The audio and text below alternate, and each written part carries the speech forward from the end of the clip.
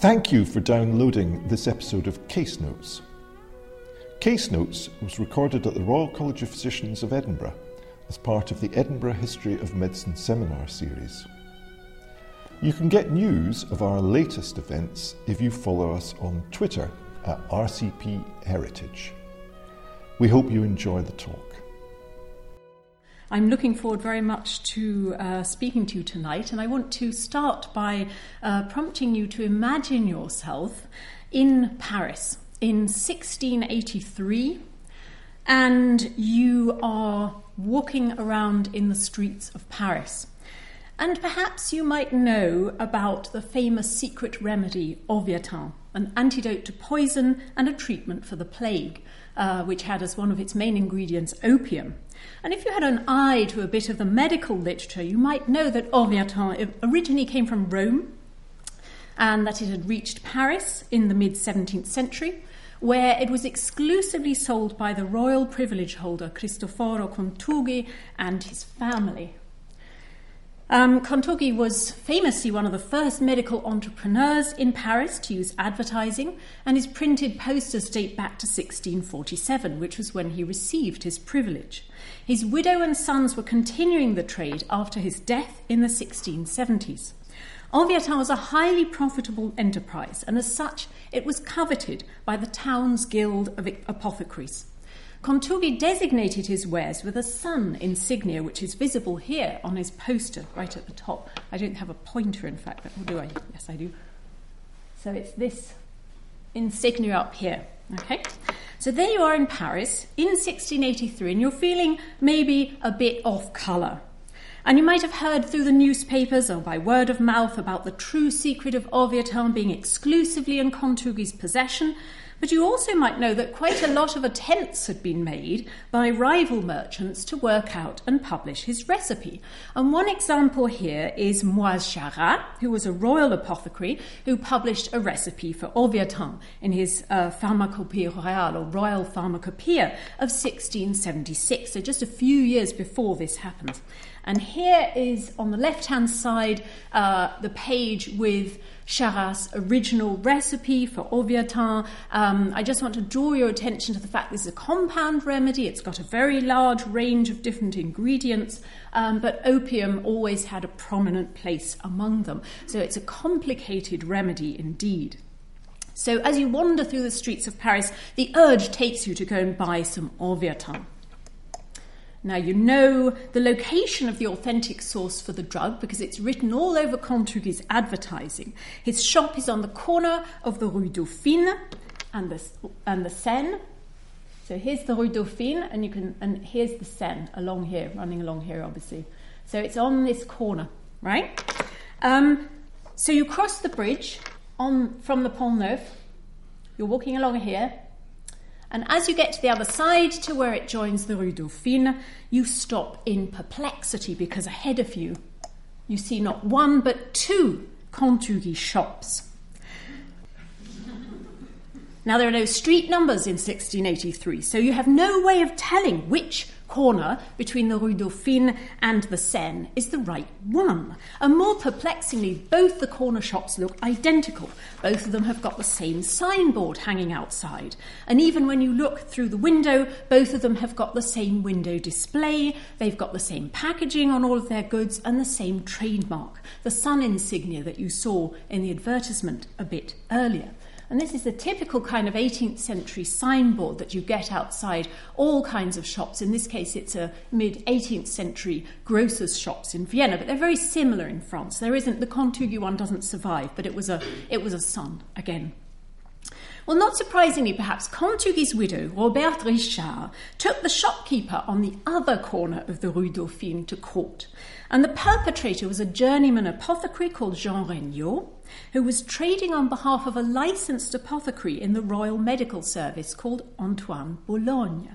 Boulogne was himself based at court. He had a shop in Versailles, but he was the official tenant of the shop on the opposite corner of the Rue Dauphine, where all of Contugi's trademarks and signs were cheekily on display.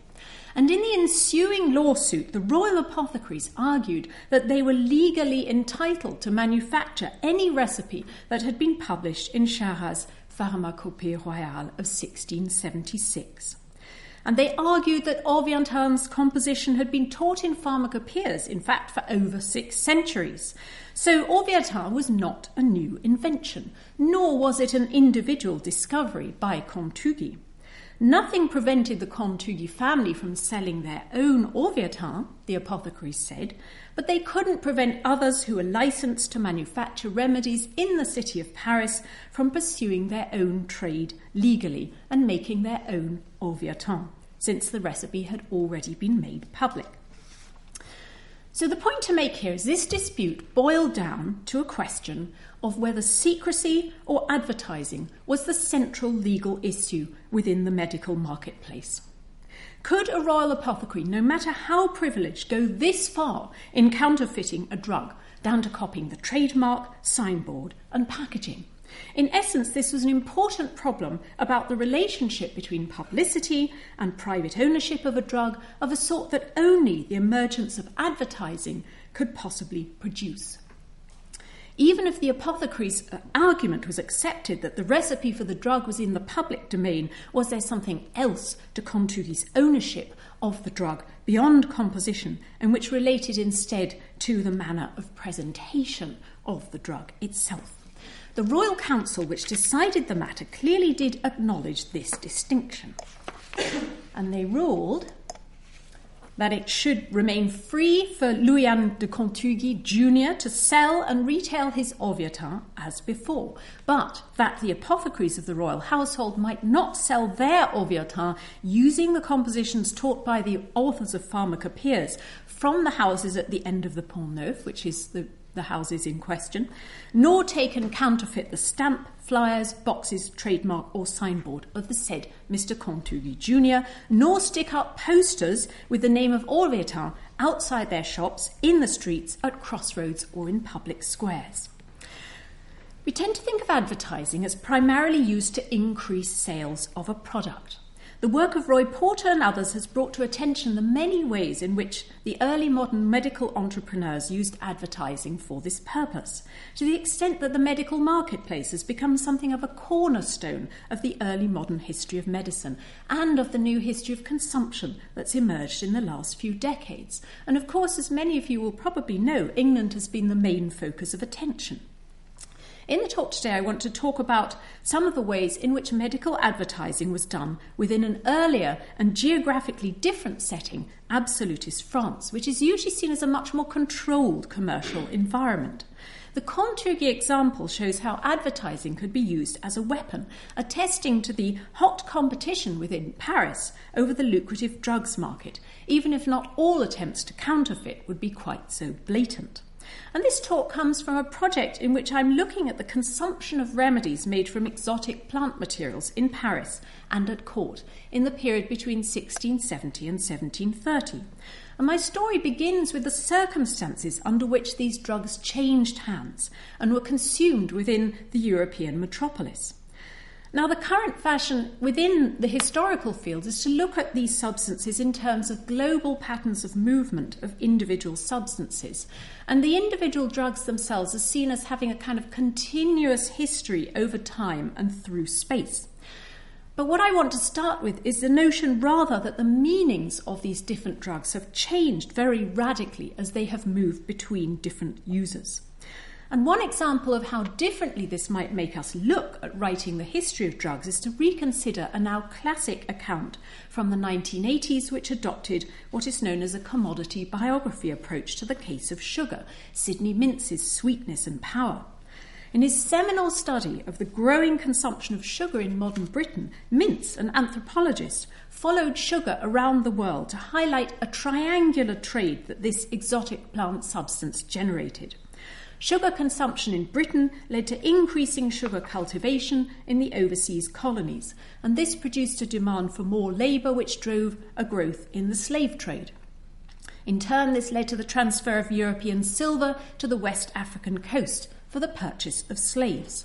For mints, the growth in sugar was driven by a biological propensity for sweetness, which made it inevitable that sugar consumption would increase. In other words, mints treated consumers as the driving force behind growing consumption of this plant commodity, which, if not unknown before 1700, certainly underwent a signal transformation within the everyday life of elites around that time and became a quotidian substance. But perhaps mince's biological reductionism seems more like a question that can be investigated. Lots of different plant substances were coming into general daily use over this time, such as tea, coffee, chocolate, pepper, vanilla, ipecacuanha, quinquina, and jala.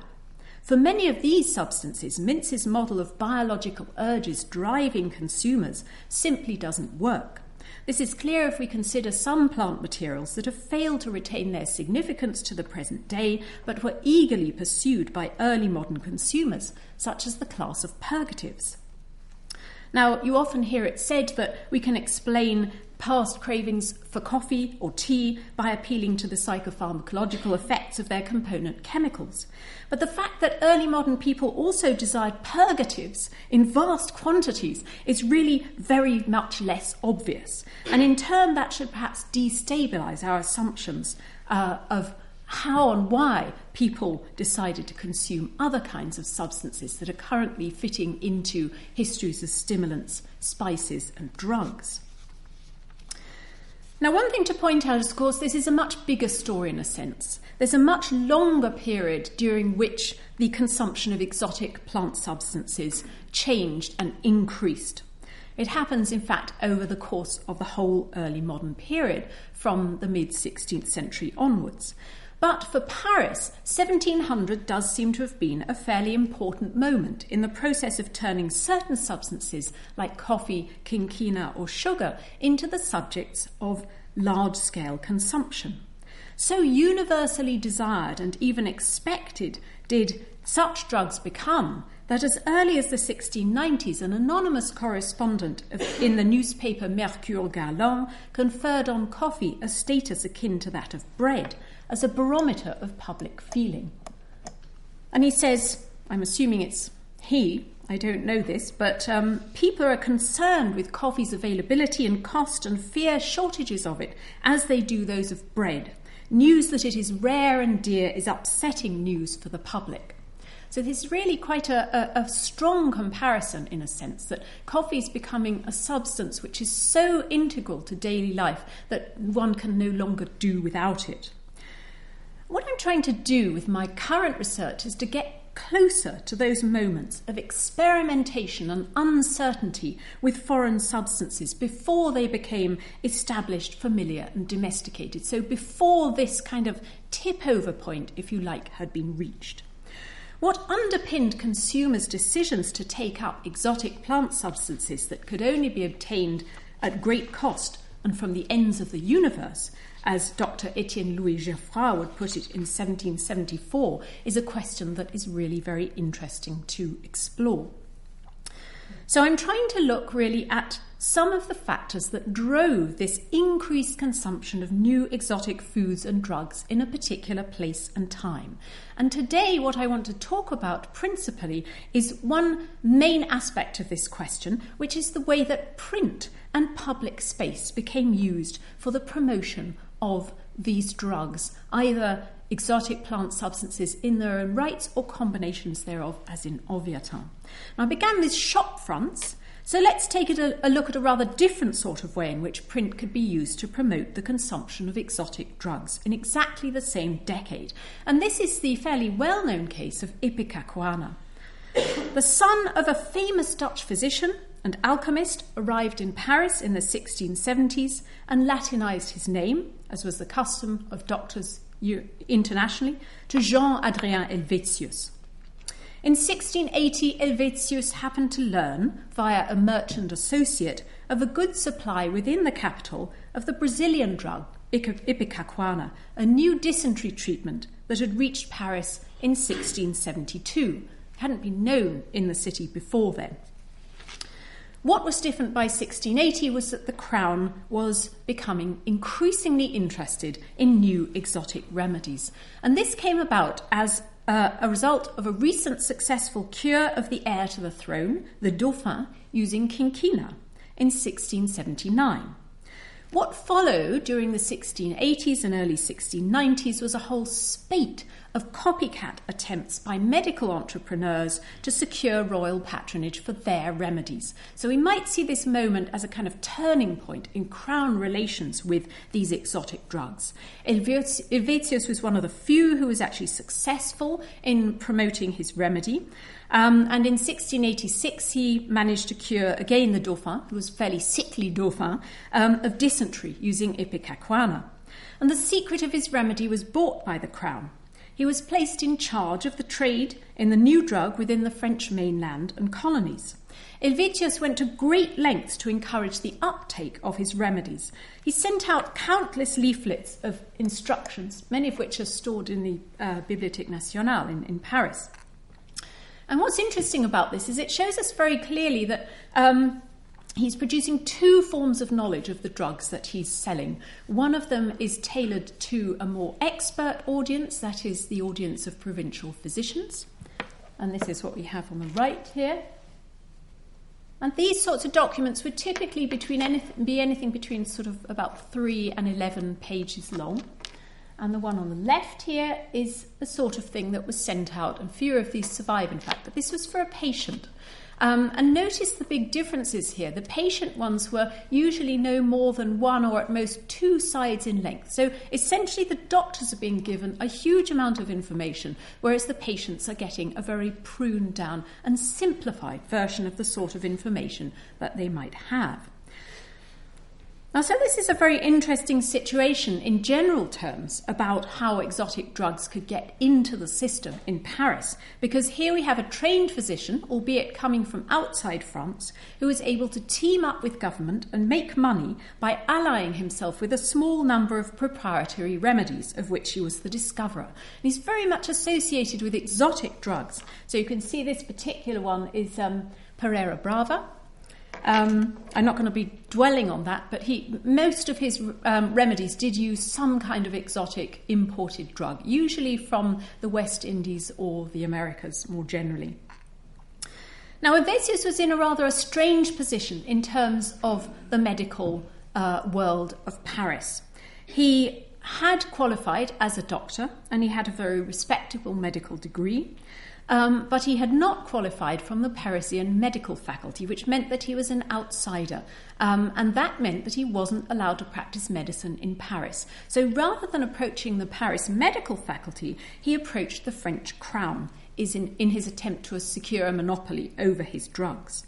And this put him in a particular category of people within the medical marketplace, and these were the privileged proprietors of remedies. They were people who had succeeded in obtaining, usually from the king's premier physician, a monopoly over trade in their own medical invention, which guaranteed them freedom from competition for their lifetime and often also that of their heirs. It could be a way to make a fortune if the remedy was a commercial success. Moreover, Helvetius targeted not only individual consumers, he also used the crown as a single huge client. He provided his medicines to large numbers of people within disciplinary settings such as naval ships and crown-funded hospitals. And to do this, he sold his remedies through a network of retail agents in the provinces and the colonies, often booksellers, as the work of Justin Rivet has shown. And this was a common strategy for proprietors of remedies. So, for example, Kevin Sienna has shown how the London entrepreneur Stephen Freeman sold his pox treatment through a vast range of different outlets in London, the provinces and the colonies. And there's quite a lot of evidence to show that many of these sorts of medical entrepreneurs actually teamed up with printers or publishing houses in some way, so that because it was a very easy way, you could sell out your goods and distribute them much more readily with a printed packaging slip from your friendly printer who would presumably get a cut of the profits. Nevertheless, this kind of enterprise and this kind of publicity was in fact very, very problematic in the early modern medical marketplace. It marked the entrepreneur out as a certain kind of medical merchant, and as someone to be viewed sceptically by licensed physicians and their elite clienteles, largely because it departed so very markedly from anything like bedside medicine. So, in what is a clear reference to Helvetius's enterprise, an almanac published in 1688 consisted of a caricature of a mysterious root being sold in public. The image depicts Dr. Tricotin, who has made the discovery of root. Unlike the root discovered by the real Dutch physician, Tricotin's root cures female problems, quarrelsomeness, boldness, pride, lies, and chattering, using corporeal punishment rather awfully. So the root is in reality, in this story, a large ash plant that was a stick that was being sold to husbands for the purpose of beating their wives. This is actually one of many almanac prints published during the period of Louis XIV's reign. And they were quite important documents in terms of their circulation because as many as tens of thousands of copies of these images were published. The Crown was very much in favour of almanacs, which were often very high-quality prints, and it used them as a way to promote positive images of the king and his policies. That's what they were normally used for anyway. You can see that they're basically a little calendar with a great big sort of folio picture attached. This is fairly standard. What's not so standard about this particular image is that it's really rather anti-Crown in the way that it mocks Helvetius, to whom the Crown had dispensed patronage. One of the particularly interesting things about this engraving, which was done by the licensed engraver Pierre Landry, is the perspective it affords upon the practice of selling exotic drugs, something that was otherwise rarely recorded in word or image, particularly for the French case. Although facetious, the image needed to contain enough of a resemblance to the genre it appropriated to make sense to viewers. So it may point to some features of the ordinary practice of selling exotic drugs. The charlatanical discoverer of the root, Dr. Tricotin, who's sitting here, is represented as an academic physician. He's dressed as a licensed doctor. He's a patriarchal figure. He's shown bearded in a culture where elite males were invariably represented as clean-shaven. He's wearing a hat, fur-trimmed robes and chains, all typical garb for doctors in this period, and moreover he's declaiming in a pose that was similar to portrayals of other university medical lectures. And this is rather a bad quality image, I'm afraid, but I want you just to have a look at this kind of early modern medical lecture going on. Let's go back to a detail of the print. Tricotin is seated on a wooden stage. As you get close up, you get more and more fascinating detail out of this. He's holding a piece of root in his left hand, and above his head, there's a banner advertising the drug itself. And therefore, one thing we can say is that the suggestion here is that both speech and text are being featured in the act of selling the wares, suggesting that selling is both about reading and about listening and viewing. Banners, illustrations and declamation are being combined, and this suggests that both written and oral channels were very important in this kind of advertising. The open spaces of the city were important sites for this kind of commerce in exotic drugs. On a visit to Paris in 1664, the young English medical student Edward Brown recorded seeing a charlatan with his fool at his elbow talk over a box of balsam on the Pont Saint-Antoine. On the stage behind Tricotin, there are a lot of assistants engaged in the actual exchange of goods, and these are the fools at the elbow of the charlatan. One of them is taking coins from the hand of a customer who's climbed up onto the stage, and he tells him, point de crédit, no credit. While another one, dressed in striped livery, remarks, hurry up, sirs, we hardly have any left, to which his colleague responds, don't go and sell everything, I want to keep some for myself. So the Tricotin image allows some tentative conclusions to be drawn about how Parisian consumers expected exotic drugs to be sold in public during these decades. The image represents the process as highly theatricalized and visible. Particular figures dominate the scene. An authoritative gowned doctor who speaks, and assistants who undertake the commercial transaction with clients, the exchange of cure for money. We can assume that there was also an attempt at verisimilitude in the picturing of the sales transaction itself, for example, in the refusal to offer credit, which is something that the vast majority of shops in this period would have done. So there's a real difference between what would happen in a shop and what would happen in this kind of selling site. Another rather interesting thing here, given the way that the secondary literature is written about charlatans, is that the clientele that's depicted is largely an elite one. So here we have a clergyman shown next to a noble, and we know he's a noble because he's got this sword sticking out of his belt here, and only nobles were allowed to wear a sword. If I move on one... so reaching up to the stage on the other side is a man dressed in shirt sleeves, clearly less well-to-do. So here he is. And if you look at the text next to that, he's saying, "C'est pour notre maître," it's for our master. And this suggests that he's either supposed to be a working man in a manufactory somewhere or a servant. So he's not buying it for himself.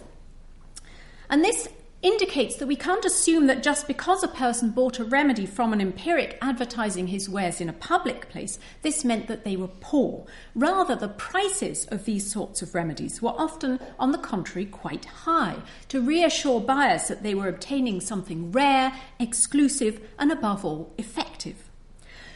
What does this image tell us about Helvetius himself? Well, for one thing, the interesting thing about the image is that it's such a very high-quality piece of engraving. It was probably commissioned by a wealthy individual or group. And my suspicion, though I haven't been able to prove this yet, is that it was probably, in fact, commissioned by the Paris medical faculty as a way of attacking a rival who was raking in profits over his exotic remedies. But it was also a very well-designed tactic. The almanac image shows how far a doctor's reputation could be jeopardized by being linked with a particular plant remedy. Helvetius, in touting Ipecacuanha so publicly, was walking a fine line between courtly recognition and urban representation as a travelling fairground charlatan. Printed and courtly receptions of his enterprise were thus distinct. He had respect and reputation at court, but that was slightly less obvious in the city, where perhaps he could be seen to be selling his wares. Print, in other words, changes the terms and the location of consumption. Rather like coin, print allowed shared standards of value to be circulated and to reach individuals who are otherwise unconnected. So I think we can draw quite a sharp contrast between the way that medical innovations were received in courtly settings and in the city. At court, medical practice revolved around local, visible, and face-to-face transactions between individual medical practitioners and their patrons. Trust in a new substance at court was built upon face-to-face encounters, personal recommendations, rumour, gossip, and news, rather than print. News often circulated, if it did circulate at court, in handwritten form. The city's politico-medical geography was very different. Commerce and the consumption of remedies could be carried out far more anonymously and privately through the medium of money rather than personal acquaintance or bedside visits. Because print allowed anonymous transactions between sellers and buyers, for example through the postal sale of remedies, it created a non-courtly public of medical consumers, critically differentiated from courtiers in that they didn't know and in some cases might never even encounter one another. Newspaper advertising, by contrast, focused on the city. And that's what I want to move on to next. So, just at all the time that all these new remedies were being introduced in France, in 1681, the publishing privileges of France's official newspaper, the Journal Général de France, was revived. The central office of the refounded newspaper was just off the Pont Neuf, along the banks of the Seine. So effectively more or less in the same place where Contugis' shop and the other Contugis' shop were located. The new privilege holder of the newspaper, Jean Donneau de Visé, presented it as a source for information about, quote, all the necessities and commodities of human life and society, end quote. He promised to publish all manner of announcements and advertisements. and a series of such lists of advertisements appeared intermittently from the late 1660s up to the 1700s.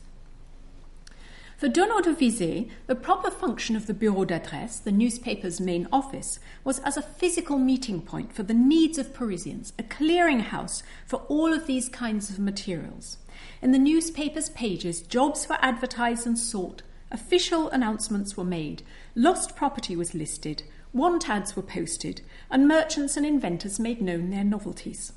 The newspaper is most interesting, however, in the way its editor, perhaps Paris's main journalist at the time, constructed the relationship between advertising and the city as a space of print and commerce more generally. The newspaper contrasted with street advertising because it was sent into the home, and yet Donneau de Visé underlined that it performed a similar function to wall posters of the sort that Kontougi, that we've already seen an example of, the one by Kontougi. In effect, in Donneau's view, the newspaper served as a mobile and universal advertisement, which all Paris sees at once, and which you can even see all over France, whereas other advertisements are only seen by pedestrians, the majority of whom see it as almost shameful to look at them. Besides, they're in such a muddle because of the large number you see every day that you wouldn't go and look for the one that you need, so that you only see those that leap out at you because they are fresh, something which lasts such a short time that in no time at all they're reduced to the same state as the rest or covered up by new ones. Well, as you can imagine, of this copious printed corpus on the walls of buildings, shredded within a week or two, very few specimens survive.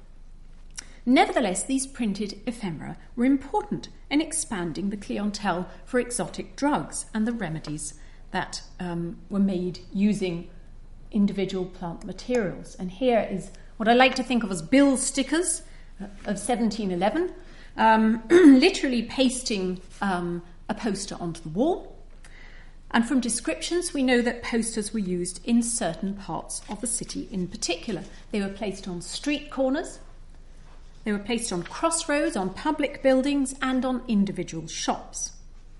And they also had a very important function in competition between merchants over the same exotic drug.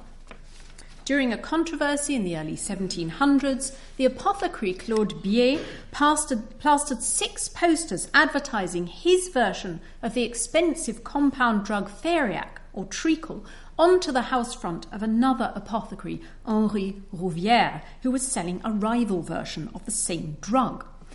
So Rouvière comes home and he finds these 6 posters up on his house. Things have changed a little since then. From the early appearance of medical advertising in the Journal Général's advertising list, we can presume that among the posters on street corners which the newspaper rescued from oblivion were numerous medicaments. In fact, this seems to have been quite a common theme of this sort of advertising. In 1698, the playwright Jean Palaprat commented upon the relationship between print, novelty, and medical consumption in a preface to his play Les Empiriques, the Empirics. And this is what he says: "There's no empire more widely or sooner established than that of novelty. It reigns from birth, only age weakens it, and it's never so sovereign as when it's in its minority.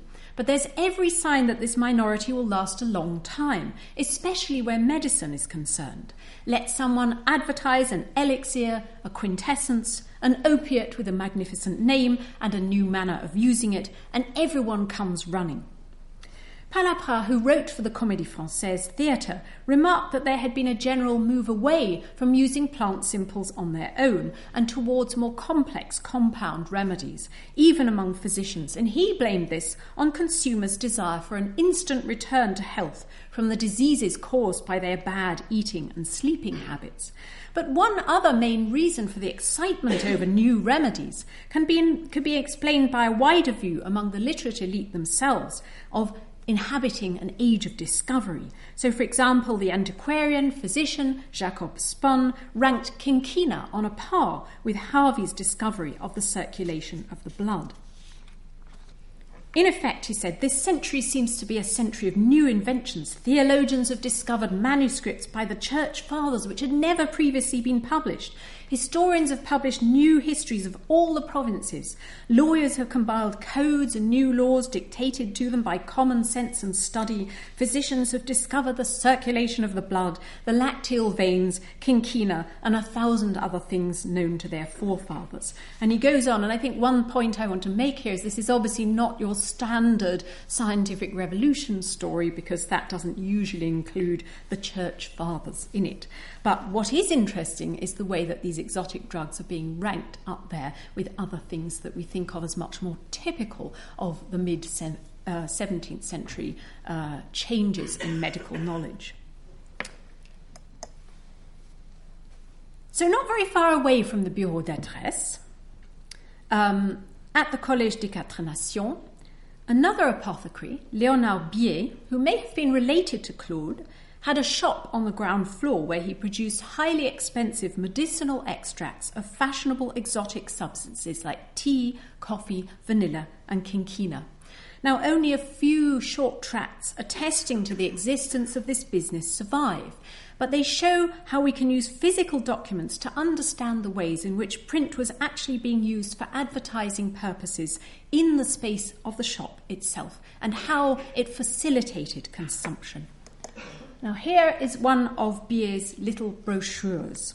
It's called Le bon usage du café volatile, the proper use of volatile coffee, and it's published. I mean, it doesn't have a date, but it's about 1690 or so, and it refers to a product which Bier claimed to somehow extract the ethereal or volatile parts of the coffee bean. In other words, those that, according to iatrochemical theory, were the effective ones as a drug.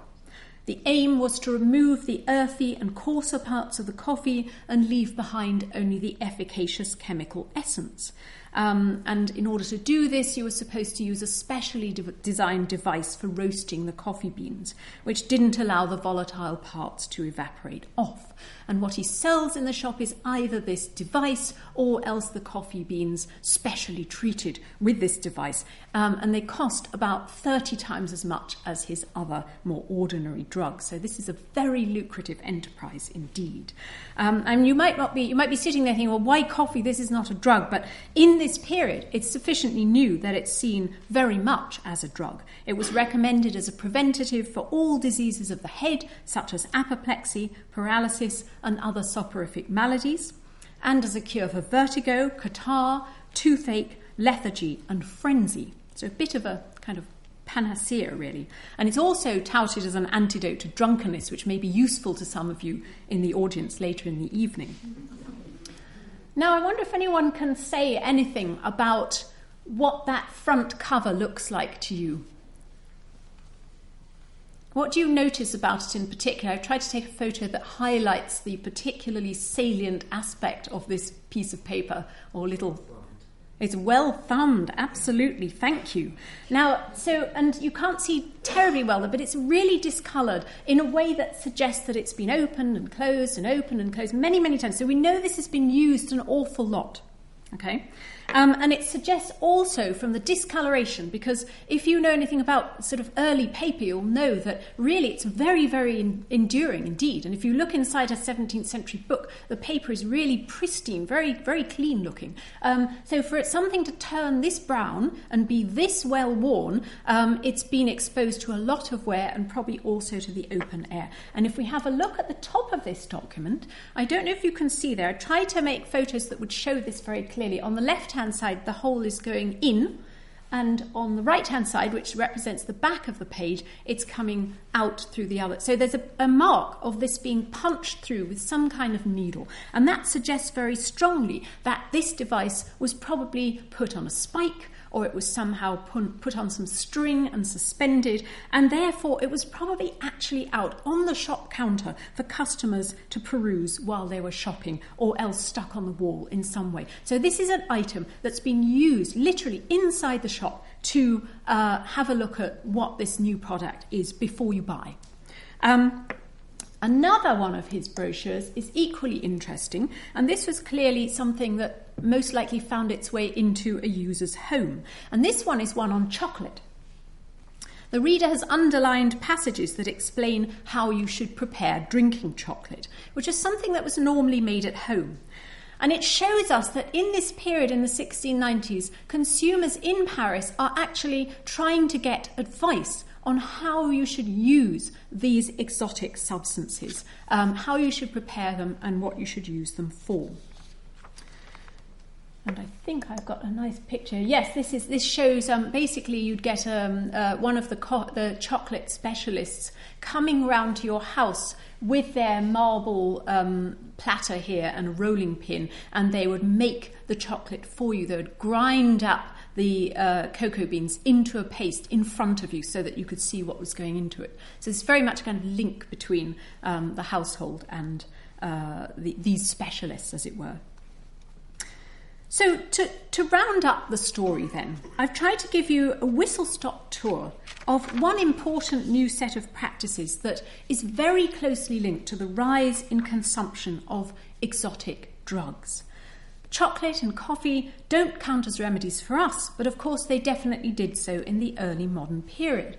So it's really quite important for the historian to look broadly across the range of exotic drugs and to attend to these in the same breath with other kinds of medicinal substances like ipecacuanha, opium or orvietan that I've talked about this afternoon.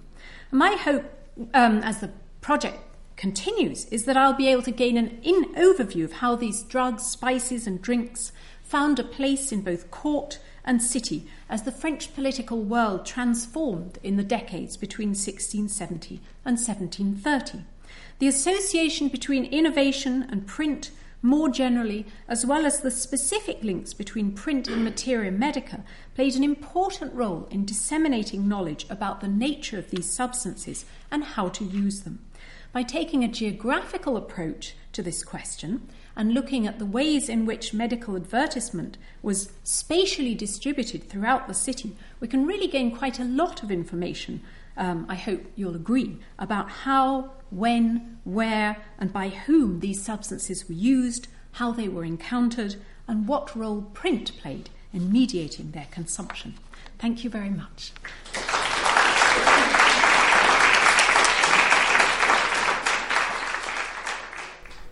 Thank you for listening to our History of Medicine lecture series, Case Notes.